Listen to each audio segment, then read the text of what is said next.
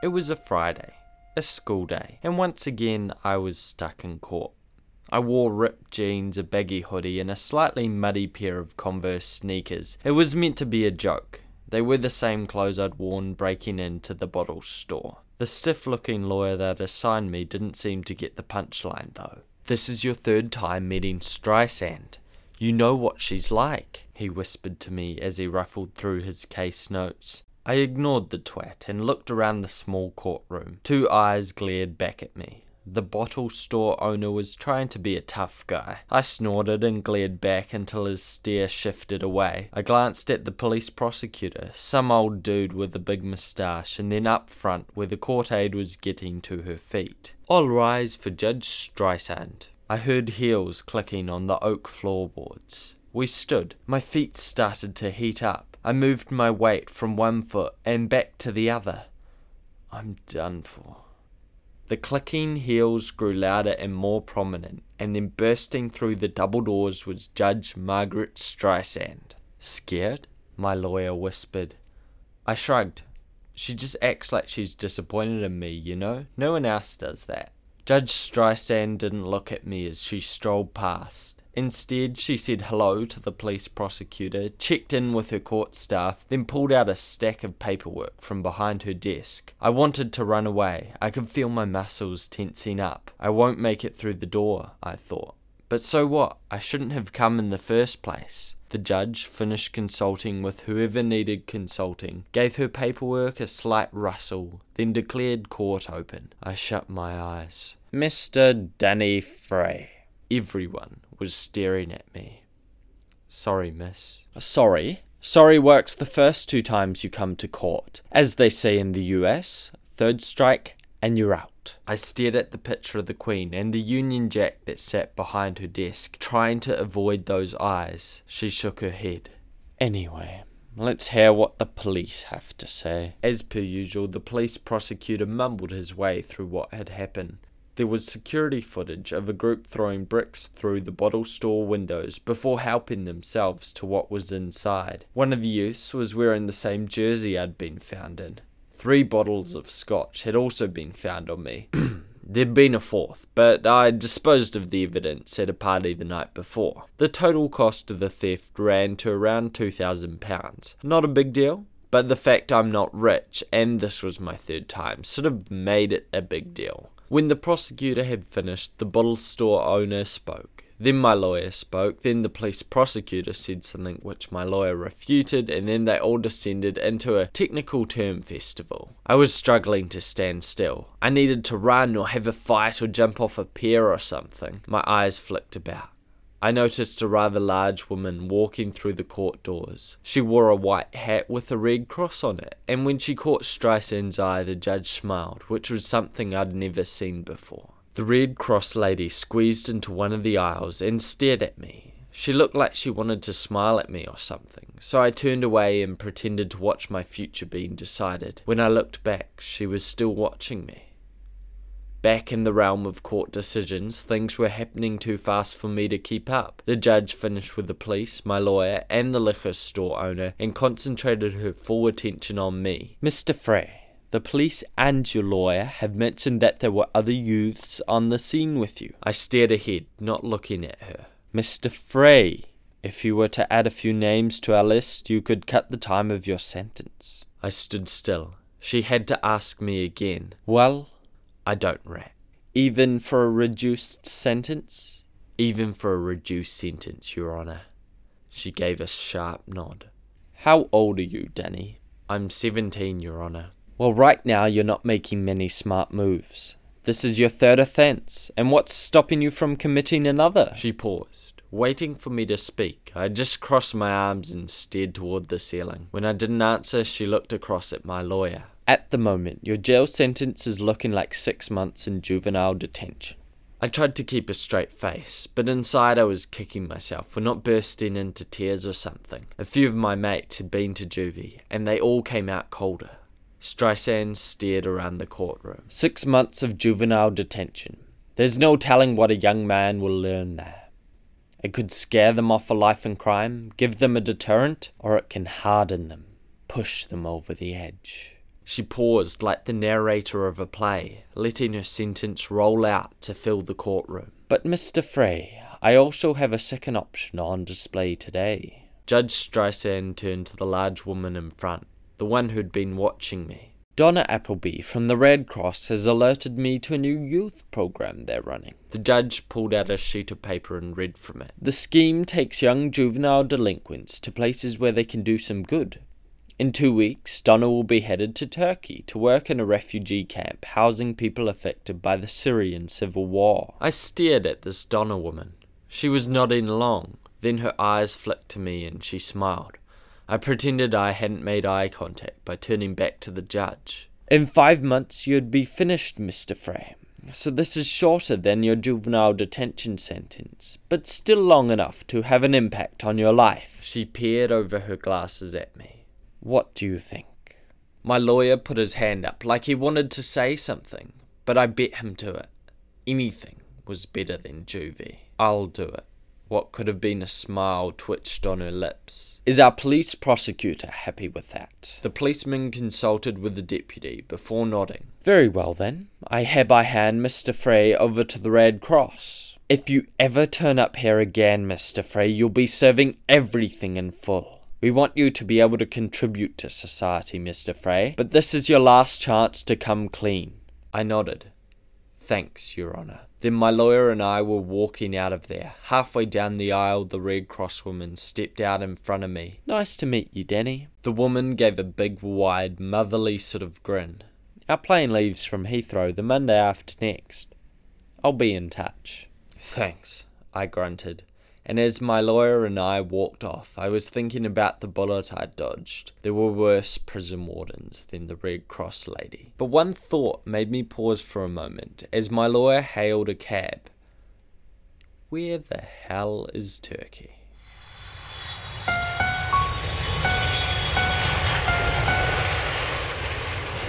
The tarmac was hot, blurry and cracked, despite it still being midway through spring. Our plane had just touched down at Izmir Adnan Menderes Airport, Turkey, and we were transferring our luggage from the terminal to an old Land Rover with safari covers. We were a group of 8, all British, all carrying pale complexions, and sweating like crazy even though we'd only been outside for about 2 minutes. Donna, the large Red Cross minder I'd seen in court, sat in the passenger's seat, while a tall but lanky Middle Eastern man hopped into the driver's side. Both wore a Red Cross on the chest of their t-shirts. I piled into the back with the other juvies and sat staring out the window. I don't think any of us really knew what to do with each other. In prison we would have established some sort of pecking order. But this was different. Sitting in the row across from me was a girl with long dreads and a tattoo rolling across her shoulders. She raised her eyebrows. "What are you here for?" It was a typical juvie question. "I robbed a bottle store." "Seems harsh you'd get this." It was my 3rd strike. She nodded, exposing the silver on her teeth. "I shot my drug dealer in the kneecap." "Now that seems harsh." "Well, it was his 3rd strike," she said, a vicious smile playing across her lips. The rest of the juvies were the same as Dreadlock's girl, slightly psychopathic teens with bad upbringings and broken homes. The Land Rover was filled with swearing, a couple of gang references and bragging as it made its way to the place we were supposed to be helping out. A large fence wormed its way around the camp, but the fence had no gates. Donna explained to us that the people were free to come and go as they pleased. "Most stay though," Donna said. "Good jobs are scarce, and it's hard to get back on your feet when your life's been swept out from under you." Around us there were hundreds and hundreds of tents, made up of more colours than I'd ever imagined. I laughed as I spotted a Homer Simpson tent. The girl next to me turned her dreadlocked head. "What's funny?" I pointed out the tent and she cracked up. Of all places for that fat American to show up. The Land Rover rolled to a stop outside the barracks we'd be staying in.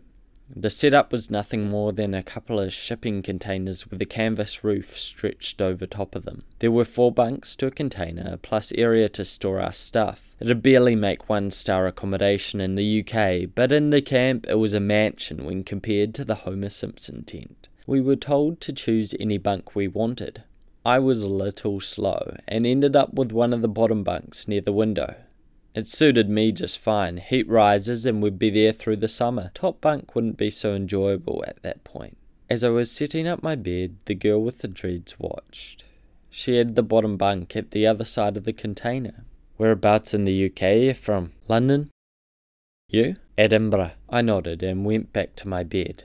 I didn't see the point in small talk. We'd have enough time to get to know each other over the next 5 months. What's your name? Huh? I said, what the hell's your name? My name's Danny. I didn't need to ask her name. She'd tell me. I'm Malia. I sat down. The bed creaked. It's a crazy place we've found ourselves in. She shrugged, then spat in the corner of the room. Beats Juvie. I nodded and looked outside at the rows of tents that flapped in the slight wind. Yeah, for us anyway.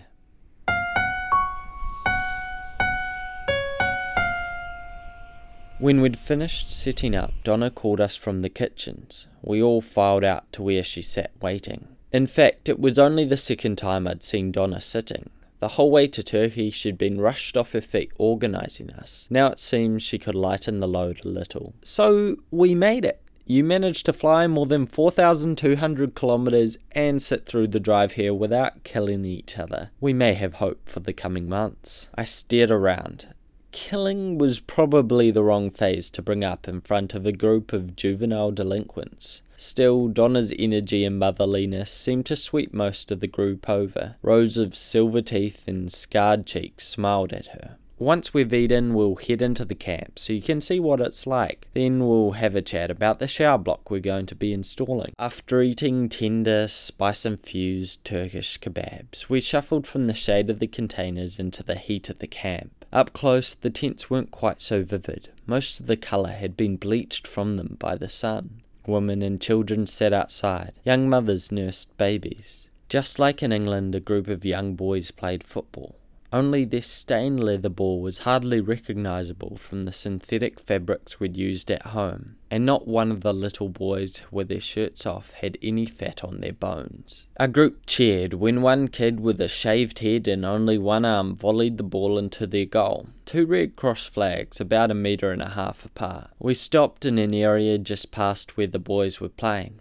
It was inside the perimeter fence, but had no tents on it. We're looking at installing a new temporary shower block, Donna said. Everything in this camp is meant to be temporary, but some of these people have been here for years. She wiped a patch of sweat from her cheek. No one's really got a clue what to do with them. So, when I say a temporary shower block, it means it needs to last a long time, but appear to be removable. She turned to us. This is where you come in, my English ambassadors, particularly those of you with a bit of muscle. You'll be installing these temporary shower blocks. Malia, the girl with the dreads, bumped me with her shoulder. What do you think? I shrugged. At least we're not cleaning toilets. She laughed, a large unfiltered sort of cackle. I found myself grinning. You? Malia rolled up her shirt sleeve, revealing yet more tattoos and a solid bicep. See these guns here? They were built for 2 things, fighting and construction. She snorted, then spat on the dusty ground. We made our way to the toilet block.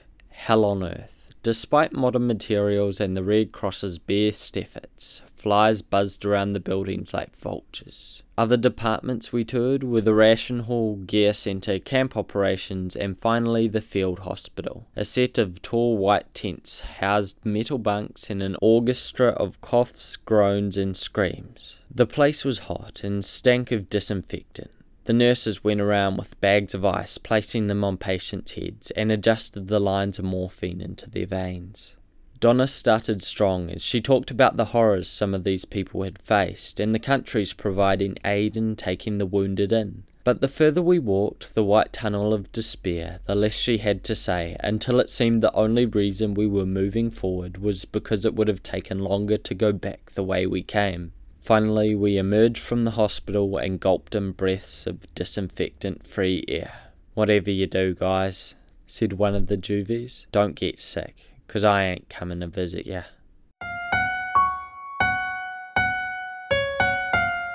Night fell, but the temperature almost seemed to rise. My heart felt like it was thumping out of my chest. I kept thinking about snow, the cool English snow. Someone in our cabin was snoring. I tossed the blanket off my bed and rolled onto my stomach with a groan. Through the window, rows of tents reflected the starlight. "That's it," I whispered. "I can't sleep." I stood and nearly tripped on my blanket. I whispered a couple of swear words to myself and tugged my boots on. The door of our container slid open without a squeak. I spotted the soldier guarding us, half asleep behind a cigarette. His feet dangled near my head as I crouched past him, and the sand masked my footsteps as I moved into a run. The tents flashed past, some of them glowed with faint colour. The fresh air seemed to cool around me. At the edge of the camp I spotted the outline of the water tower, and even before I consciously thought about climbing it, my legs and hands were pulling me up the ladder. I blinked and I was 3 stories high, standing on top of a concrete tank with my legs dangling over the edge. I laughed into the night sky. Tents glowed below me, while a cluster of city lights twinkled off on the horizon. The energy of the night and the cool made my arms shake. I wanted to fight, to steal something, or ride a motorcycle as fast as possible. I looked over the edge of the water tank. It was high enough to be dangerous. I slid over the side until I was hanging onto the edge with just my hands. My feet dangled far from the uneven ground below. I considered letting go and felt the thrill of adrenaline. Then I heard a shuffling sound above me. There was barely time to say, "Huh?" before 2 feet appeared at arm's length to my right, then legs, shoulders, and the silhouette of a face. "Hello there," the face said. Its voice was warm with a Syrian accent. My mouth opened, but I didn't know what to say. "I don't usually get visitors up here." The girl flicked the long silk hair that ringed her face. She waited a moment before continuing. "Are you usually this silent, or have I picked the wrong language?" She switched into Arabic. "I'm Danny," I said. My forearms were beginning to ache. "Aren't you scared of falling?" Her white teeth flashed in the dark. She carefully took one hand from the edge and held it out to me. She was holding on with a single hand. I looked down. The ground was too far to drop without breaking a leg. But then there was this girl. I didn't know what to think, so instead I just did. I reached out my right hand and touched hers. Her fingers curled between mine. They were warm and steady. My left hand shook and sweated as it clung to the tank. I felt myself begin to slip. Maybe we should just let go," she laughed. Vertigo hit my stomach and I let go of her hand, then tried to scramble up the side of the water tower. My knee banged the side and I felt my shin tear. My arms shook as I edged my elbows, then my stomach back onto the flat, safe top. I was panting as the girl calmly pushed herself up beside me. "I'm sorry," she said. "I get caught up in the fun sometimes. You were very brave to hang off the edge like that." I stared at her, trying to find words. She reached out a hand and touched my shoulder. I'm sorry," she said again, and in the same breath she was on her feet and walking towards the ladder. There was this slight tapping as she descended. I stood up and walked to the edge of the ladder and searched for her, but all I could see was the ground. Somewhere in the distance I could hear an Arabic lullaby echoing through the tents. I hung around and tried to imagine what I should have said to her. Slowly the night grew colder, and when the words wouldn't come, I snuck back to the containers and lay back in my bed, just staring at the bunk above me.